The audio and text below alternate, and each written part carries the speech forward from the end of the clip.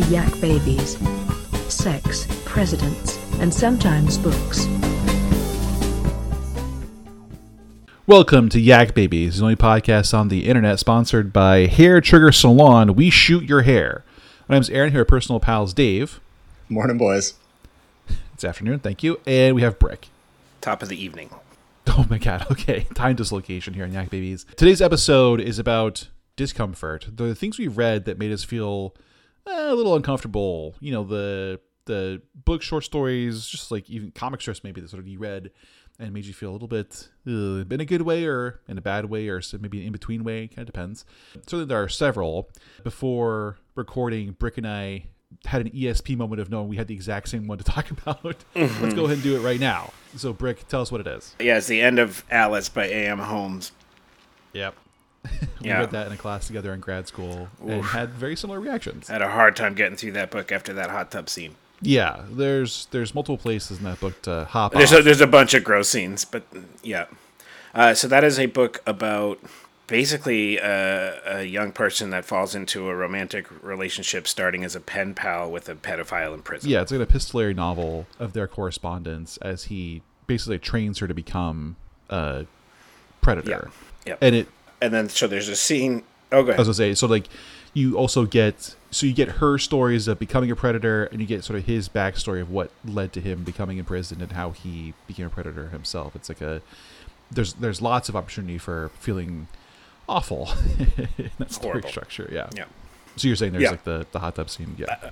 Well, I'm wondering if I want to describe the scene or not. Yeah, I don't think I do. There's a very, I found, traumatic scene about the main character having a flashback to basically an abuse the mother committed in a hot tub.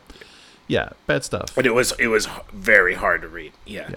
Because like you're following this like young girl who's like sort of training to become a predator, and she's like grooming a young boy, and so you're just watching this happen, and you feel complicit in the text because you're doing it along with it, right? The writing has sort of made you engage in that yourself, and it feels gross, but it's also extremely violent at the end too. there's a horrifying, visceral, violent conclusion that just caps it off in a bad feeling. You felt uncomfortable the whole way, and that made it 1,000 times worse in the end. It's a rough book. A good book, I think, but man, hard to read. I don't know. I'm never going to read it again. Yeah, I haven't read any of A.M. Holmes, so I don't have a lot to go on. But certainly it was, it was definitely one of the most intense experiences reading a book I've ever had. I didn't put some of the others on that list, but that class we took had a few bangers in this category. I think it probably called into question that professor. Yeah, we took 2 classes with that guy, and there are a couple of selections that we read that, looking back on it, you wonder. Yeah, Dave, let's hear about a book that made, or a reading experience that made you feel uncomfortable, and why. I read Holmes's story collection a couple of times. One of them called "The Safety of Objects." There were some moments in that too that were kind of cringy, I guess.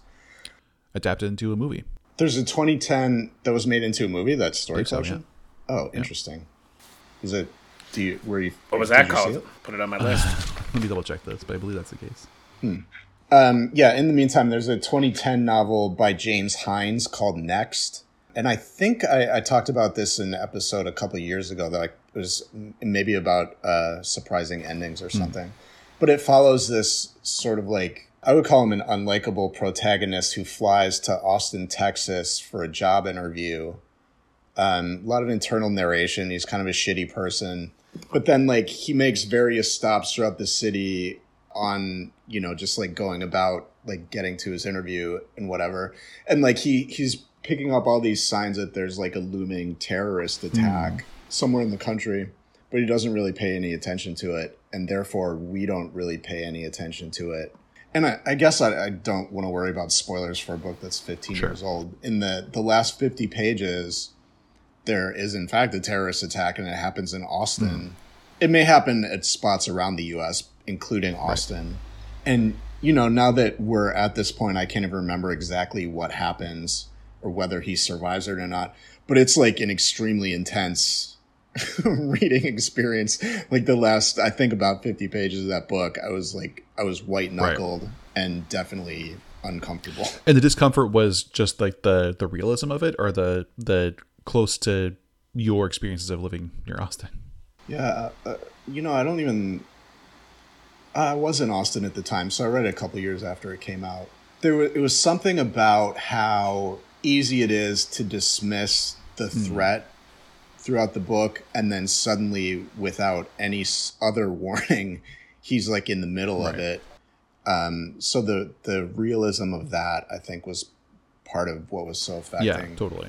And then I recall also a sense of inescapability, if that's a word. Yeah. It was harrowing. Yeah, like the feeling of wanting to read more, but not wanting to experience more. Like sort of feeling like you're trapped in the prose, because the prose is keeping you gripped, but also you're experiencing things that are not fun. Yeah, I felt trapped in like that kind of a situation with with somebody I didn't really care for, but like, realizing that there was no way out of it. So like there was something fatalistic about it too. Yeah. It just seemed like, if you're caught up in such an attack, that's exactly how it would happen. And I don't even remember the details, just the feeling that it left me with. Right. I had to reread that again, though. Yeah. Yeah. So like a question maybe for you too that's emerging from this conversation. There's more examples we'll share, but like now I'm thinking about discomfort, and that feeling, is it always negative for you? When you're reading a book or a story or something like that, and you experience discomfort, is it always something that's a problem, or do you sometimes like or even seek out that discomfort in your reading? Right. Yeah. Well, I mean, to answer that question, I'll give you a little preview of my next. I have two more to share. One of them is easily the worst book I ever read, and one of them is my favorite books. Okay. Yeah. So sometimes. No. So let's do. Is it my turn? Yeah. Or just Great. Jump so in. Maybe we even had an episode of worst books you ever read, something like that. I mentioned this book before. It was called A Young Girl's Crimes. Oh yeah. It was a book that was sent to me as like a preview copy when doing Chamber 4 or whatever. Yeah. Or something. And it was just it was just awful. It was meant to be some sort of, I don't know what it was meant to be, but it was just full of like horrific violent rapes and necrophilia and all this messed up stuff. It's just an awful book. Yeah. I'm happy to report that I just tried to Google it to find out the author's last name, and it appears to no longer be remembered on the internet. Oh, God. His name was David. Durr? Oh, my God. Resnick or Ransack or something. I don't know. It just... Didn't you have some sort of communication with him? He might have been one of the authors that responded to... We had a couple tete-a-tetes in the comment section of Chamber 4 when authors took issue with... I don't know if he was one of them or not. I can't remember. But it was just a horrible book. But there was... There was something from like the real world in that book. It was Bible. Like, it was Bible said quotes. That it was really his... And then, I believe when we talked about it on whatever the worst books you ever read episode was, we did a little research into him, and he was like a substitute teacher at the time he wrote the book, and then he went on the run or something weird like that, where he went to Canada. I can't remember. We'll have to go back and listen to that episode again. Yeah. I mean, the guy's clearly unwell and probably a predator. The book was positioned as like a shocking look at. It was supposed to like be a mashup of the Bible and the Marquis de Sade, and it was just this like, it was just rape and torture porn. It was awful book, and it made me uncomfortable from the start because like there's one scene where this like young kid murders her nanny and then sodomizes the body. And that was in like the first 10 pages. Christ. Yeah, and it's like, okay, what am I reading here? Luckily, the book was like 120 pages, and I got through it pretty quick. And then and my review's on Chamber 4. You can find it on the archive if you're interested. Right. Don't read the book, though. Right. Yeah, right. Do not do anything to return that text memory to the collective internet. Let's just keep that in its weird hiding. Yeah, I think I don't want to read A.M. Holmes again, but I think there's literary value to that book, right? And there's literary value to the one I'll mention when my turn comes up again. But things that are just gross for the sake of being gross or violent for the sake of being violent, that seem to like enjoy it. Yeah. You know, like I love horror movies. I don't want to watch anything by Eli Roth. You know, I don't like it. You know. Yeah, that's kind of a And related question. if you do, then fine. But I don't. Yeah, I guess like kind of a related question to that too, and the follow up with the priest was: do you seek stuff out that's gonna make you uncomfortable? Like going to see Hostel, you know that's gonna be unpleasant, or going. I saw Hostel in the theater, and someone brought a young child to it, and they were sitting in the theater, and it was the entire experience was uncomfortable. Right. But we were talking about Twin Peaks yesterday, and season 3 of Twin Peaks is, I think, very upsetting. You know, like with any show like that, there's moments of levity and moments of fun too, but especially the last like 3 episodes or so, it just gets dark as fuck, and it makes you feel bad. I mean, I felt bad after watching it, but I think I was supposed to. Me too. And I trust David Lynch to take care of that, because I guess he has a reputation. I've liked his stuff before, but I didn't choose it because I wanted to be upset, but I enjoyed the discomfort that came with it because it felt appropriate to the subject matter. And it felt like there was a purpose to it. Right. But there's a interesting line. Like the guy you're talking about also wanted to upset you, but that's annoying and frustrating. Whereas a master like Lynch, because he wasn't any good. Right. Right. Yeah. Dave, what about you? Do you seek out stuff that's gonna like make you like squirm a bit, or is it just kind of like something that happens? Because you read a lot, and especially a lot more contemporary stuff. Does it just kind of happen to you? Yeah, I think it happens. I don't often, I don't ever go seeking a book that is meant to make one uncomfortable. If I hear of one and it sounds interesting, then yeah, I'll take a look. There was a novel a few years ago in translation called Fever Dream by Samantha Schweblin. She's an Argentinian writer. Not sure which is and I heard that like all the reviews are like, this book is creepy as fuck. So I got it because of that. So I guess in that case, I wasn't seeking specifically a book like that, but when I heard about it, I was like, right. I'll pick it up and read it. And it did definitely make me uncomfortable in a way that was appealing. That could be a good experience and a fun one, but it can also turn against you when it's not fun the way that you would hope, or when the author's intent is to make you feel bad and you just feel bad, and it's not artistic or satisfying, it's just gross. One that I can think of that I've talked about before, I believe, in this podcast, because it sticks out in my memory as one of my favorite reading experiences, it was a backup story in a comic called House of Mystery. It was a relaunch of House of Mystery in the late 2010 or the early 2010s, I guess, like maybe 2011, something like that. This comic was written by Lila Sturgis and the backup was drawn by Gene Ha. And the main story was good. I liked that comic a lot. It was a fun story. But the backups were always really cool, and they were kind of tangential to the main story and sometimes would tease out elements that would come later on the main story. It was a great read. And this one was narrated directly to you, the reader. So it was breaking the fourth wall. The character was talking to you, and he's a serial killer and telling, like, a mass murderer. And he's telling you he's in a mall, and he's like, I'm going to kill everyone in this mall. Kind of explains why and like what his like nihilistic philosophy is. But he's mentioning, he's like, but you're a part of this. Like, if you turn the page, it's going to happen. Like, when you turn the page, like, I'm going to start killing. And you can stop this if you want to. You don't have to turn the page. But if you do, just so you know, it's like you're the one controlling the narrative here. It's not I'm a character. You're the one who's reading it. And I remember reading it and thinking, like, this is a moral quandary. Like, I do have to like think about this. Like, do I want to turn the page? And I did. And he fucking kills everyone. And I felt really bad. And, the guy turns, it's like this really gross, bloody scene. And the guy's like, I told you, like, you did what you wanted and you got it. And it was really satisfying, but punishing, right? I felt shame for having done it, but also I felt like I'd played the game according to what the author's rules were and was punished accordingly. And I remember talking to the author on Twitter years later and explaining, I was like, this comic really, I think about it a lot. It really fucked me up, and it's memorable. And they were like, I'm not sure it's a good thing or a bad thing about you.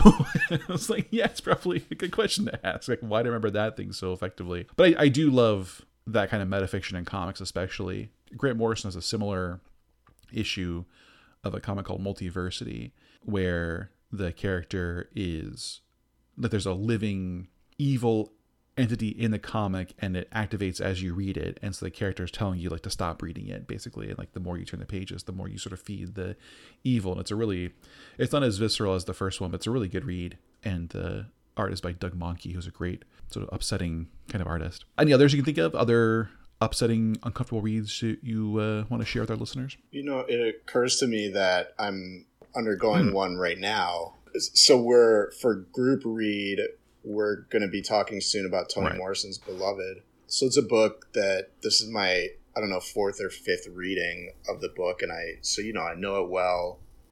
And I know, not that I have the whole thing memorized, and there are still some plot elements and moments that I don't remember. But, I know the big moments as they come, and I know the ones that are still ahead of me. And in a way, there's some discomfort in that. It's like, I know what's coming and I can't stop it.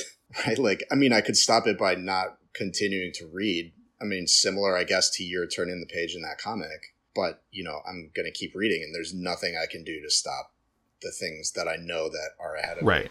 With a novel, it's like, or any kind of book, it's like, eternal recurrence. Everything is going to happen the same way, in the same order, every single time you read it. Unless it's a choose your own adventure. So if you have a reading experience like that with a story that just, kind of tears you up, then, there's some discomfort in revisiting. Yeah, choosing to revisit it, knowing what it's going to feel like and what's going to happen, and opting for that, as opposed to when you're a first time reader, you don't know what to expect or don't necessarily know what's coming. And so, I don't know, blameless, I guess, are less at fault if you keep going. Whereas if you know it, then you have some responsibility for continuing to read. Yeah. Brick, others? Yeah, no, I have on my list of pedophilia related books. Well, it just so happens that's what my three were. Lolita is one of my favorite books, but there's a lot in that book that will churn your stomach. Yeah. I think even when you know how to read that book, which is as criticism and as satire of society as opposed to dwelling in the things, a lot of the horrible stuff is counterbalanced with a really dark humor that, if you don't want to approach it that way, is also pretty stomach churning and upsetting. There's a lot in there. There's a reason why a lot of people hate that book, right? And that's okay. And so there's a number of scenes that are very, very upsetting. For me, the most upsetting scene is not one that involves like an inherently sexual act. Dave, I know you're reading this. I think you've probably, depending on go ahead. There's a scene where this is like well before any sort of interactions happen between Humbert and Dolores. And he's kind of doing all the things about how I'm a spider in my web, and he's sort of like meticulously watching her around the house and longing for her and all this gross stuff. She gets an eyelash in her eye, and he calls her over, and then he licks the eyelash out of her eye with his tongue. And that scene is deeply unsettling for me, more than some much more like horrible things that happen later. Just the way that scene's presented is just, it kind of raises the hair on the back of your neck. Yeah. But I still love the book. Sure. I mean, that's another example of the literary merit earns the discomfort, or it's part of it, right? You're supposed to feel that way. It's a book that's an indictment, and so you should feel the punishment as you read it, and not done for cheap thrills. This is a weird one. I don't know. This is exactly how it fits the rubric, but there was this book of like single panel comic strips by a cartoonist named B. Kliban, it's Kliban, that my parents had a copy of, and it was titled Whack Your Porcupine. And exactly. And it was on a shelf in our house, and I was told, I think I discovered it at some point, and I was like, what's this? Because it was like, looked like comic strips. I wanted to read it because I was a big comic strip reader, as we know, Beetle Bailey. Was it the naughty shelf? Well, no, but it was like tucked away where like you weren't supposed to have access to it. And so I pointed out to my mom, and she said, "Oh, that's not for kids. Don't read that." Which, of course, is the a classic parenting error. Yeah, yeah, a total own goal. So as soon as I could, there was no one around or whatever, I accessed Whack Your Porcupine, and it's not really naughty at all. It's like just like dumb. It's like Far Side lesser kind of strips, right? It's just like little like single panel gags. They're a little absurdist. There might be like, I seem to recall like large-breasted women kind of, but it's not anything bad really at all. And so the discomfort was how confusing it was to read this. Yeah, here's what I'm thinking of. So there's one that's like a guy wearing sort of like dark sunglasses and has a cane, and he has two women on each arm, and they're both wearing like lingerie. And there's a cop kicking a blind man out of the way, and the cop is saying, "Out of the way, you swine, a cartoonist is coming." Like, that's the level of humor we're talking about with Whack Your Porcupine. But it was like the failure of narrative where I couldn't understand why I was not allowed to read this. There must be something wrong with this, but I'm getting a chance to read it now and I don't feel anything, but also I should be feeling something. It was a strange, like, surreal emotional experience of like, I'm getting away with something, but actually getting away with nothing because there's nothing to be gotten away with. It was just a weird, they must have saw the title Whack Your Porcupine. I assume they got it as like a gag gift from someone, or like my mom, like The Far Side, and someone gave her this gift, or maybe she bought it for herself. They can be the same thing. Saw the title Whack Your Porcupine, thought it was a sexual reference, which I don't think it is, and then it was therefore, put in the quote unquote naughty shelf. But it is very much not naughty. But it just created a thing. Even like thinking about it in my head still, and seeing the cover, it's a horizontally, it's not like it's like a long shape. I don't know how to describe what I'm talking about. It's like it's not normal book shape, but the cover is white. It has a drawing on it of a guy hitting a porcupine with a stick, and it says in green font, "Whack Your Porcupine." Seeing it just makes me feel weird as an adult. Like as a 40-year-old, I'm just like, oh yeah, right, forbidden fruit of B. Cleban, who died, I believe, recently.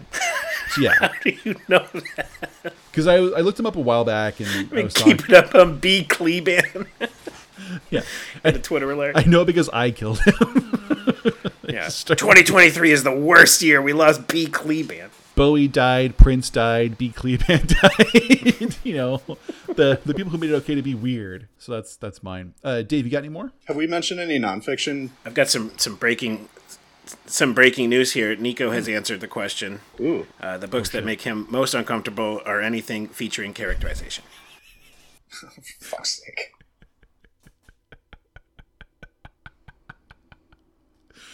That's good. Dave, you're saying, have we mentioned any nonfiction books? Oh, yeah. It feels like we just talked about fiction. But I was... I didn't even think of that. Yeah, thinking about that along the way. I mean, there's plenty of stuff in the nonfiction world, and I tend to read more fiction, but like nonfiction that shows, how things are in this country, I guess, for a lot of people. Like one book that comes to mind, excuse me, is called Evicted, which made a lot of noise when it came out somewhere just south of 10 years ago, probably. And it's about, housing nightmare that is Milwaukee, and segregation in that city. And it's just like, it's fucking horrible to read the accounts of how people have to live and how they're treated by landlords. And then, topped off by the fact that I'm from Milwaukee. So there's like that proximity thing too that made it even that much more affecting for me. It's like, I had this rather pleasant upbringing, and, just down the street from me, people are living in horrible conditions and being treated like shit. Right. In large part because of their skin color and the inescapable situation for them in what is one of the most highly segregated cities in the country. Yeah. So I was definitely uncomfortable reading that book. Yeah, that makes me think of also 5 Days at Memorial, which was the account of that hospital in New Orleans where the head doctor or one of the head doctors euthanized a bunch of patients they couldn't evacuate, and it was, led to a court case, and there was, I think, just recent developments in it too.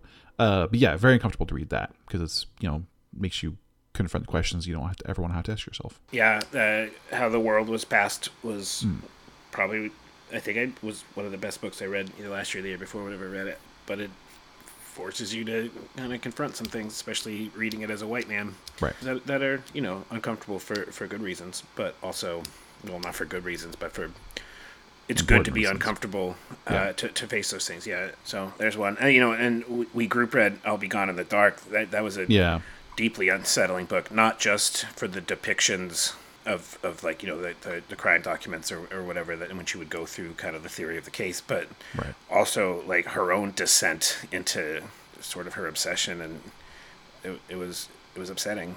Yeah. I think true crime is a genre that obviously is filled with that kind of stuff, and they're obviously aficionados, but can also make you feel a little scuzzy when you read it or consume it because it's exploited to some extent, for sure. It's interesting you mentioned nonfiction day, because I don't read a lot of nonfiction, or when I do, it's like mostly books about music and stuff.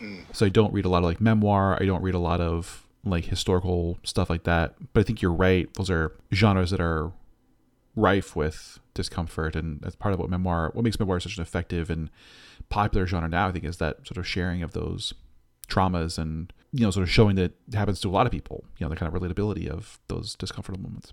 Well, listeners, let's hear your suggestions or recommendations, ? Not sure you call it a recommendation, but sort of like your experiences that have led you to feel uncomfortable or discomfort in your reading. You can email us at yakbabiespodcast@gmail.com with those thoughts and ideas.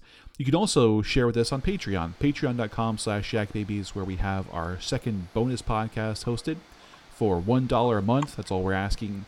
You can access to tons of wild stuff. We got jokes there and Brother episodes, machine games where we translate things through various different combinations of translators and try and guess, and it's a lot of fun. But also whole separate episodes or series about jokes and candy and all kinds of fun there. Movies, commentary tracks. If you want to listen along while we watch From Hell, you can do that if you're so inclined. It's all there, like I said, for that $1 a month. And then our merch, tinyurl.com/yakbabies, where we have t-shirts, posters, other kinds of designs by Brick. They're all funny and worth your dollars. Until then, Yak Babies, yakking off. The Yak Babies would like to thank all the loyal listeners, and especially their patrons, both past and present, including Michael, Bonnie, Sebastian, David, Roger, Kathleen, Bailey, Andrew, Gilbert, and William Howard Taft.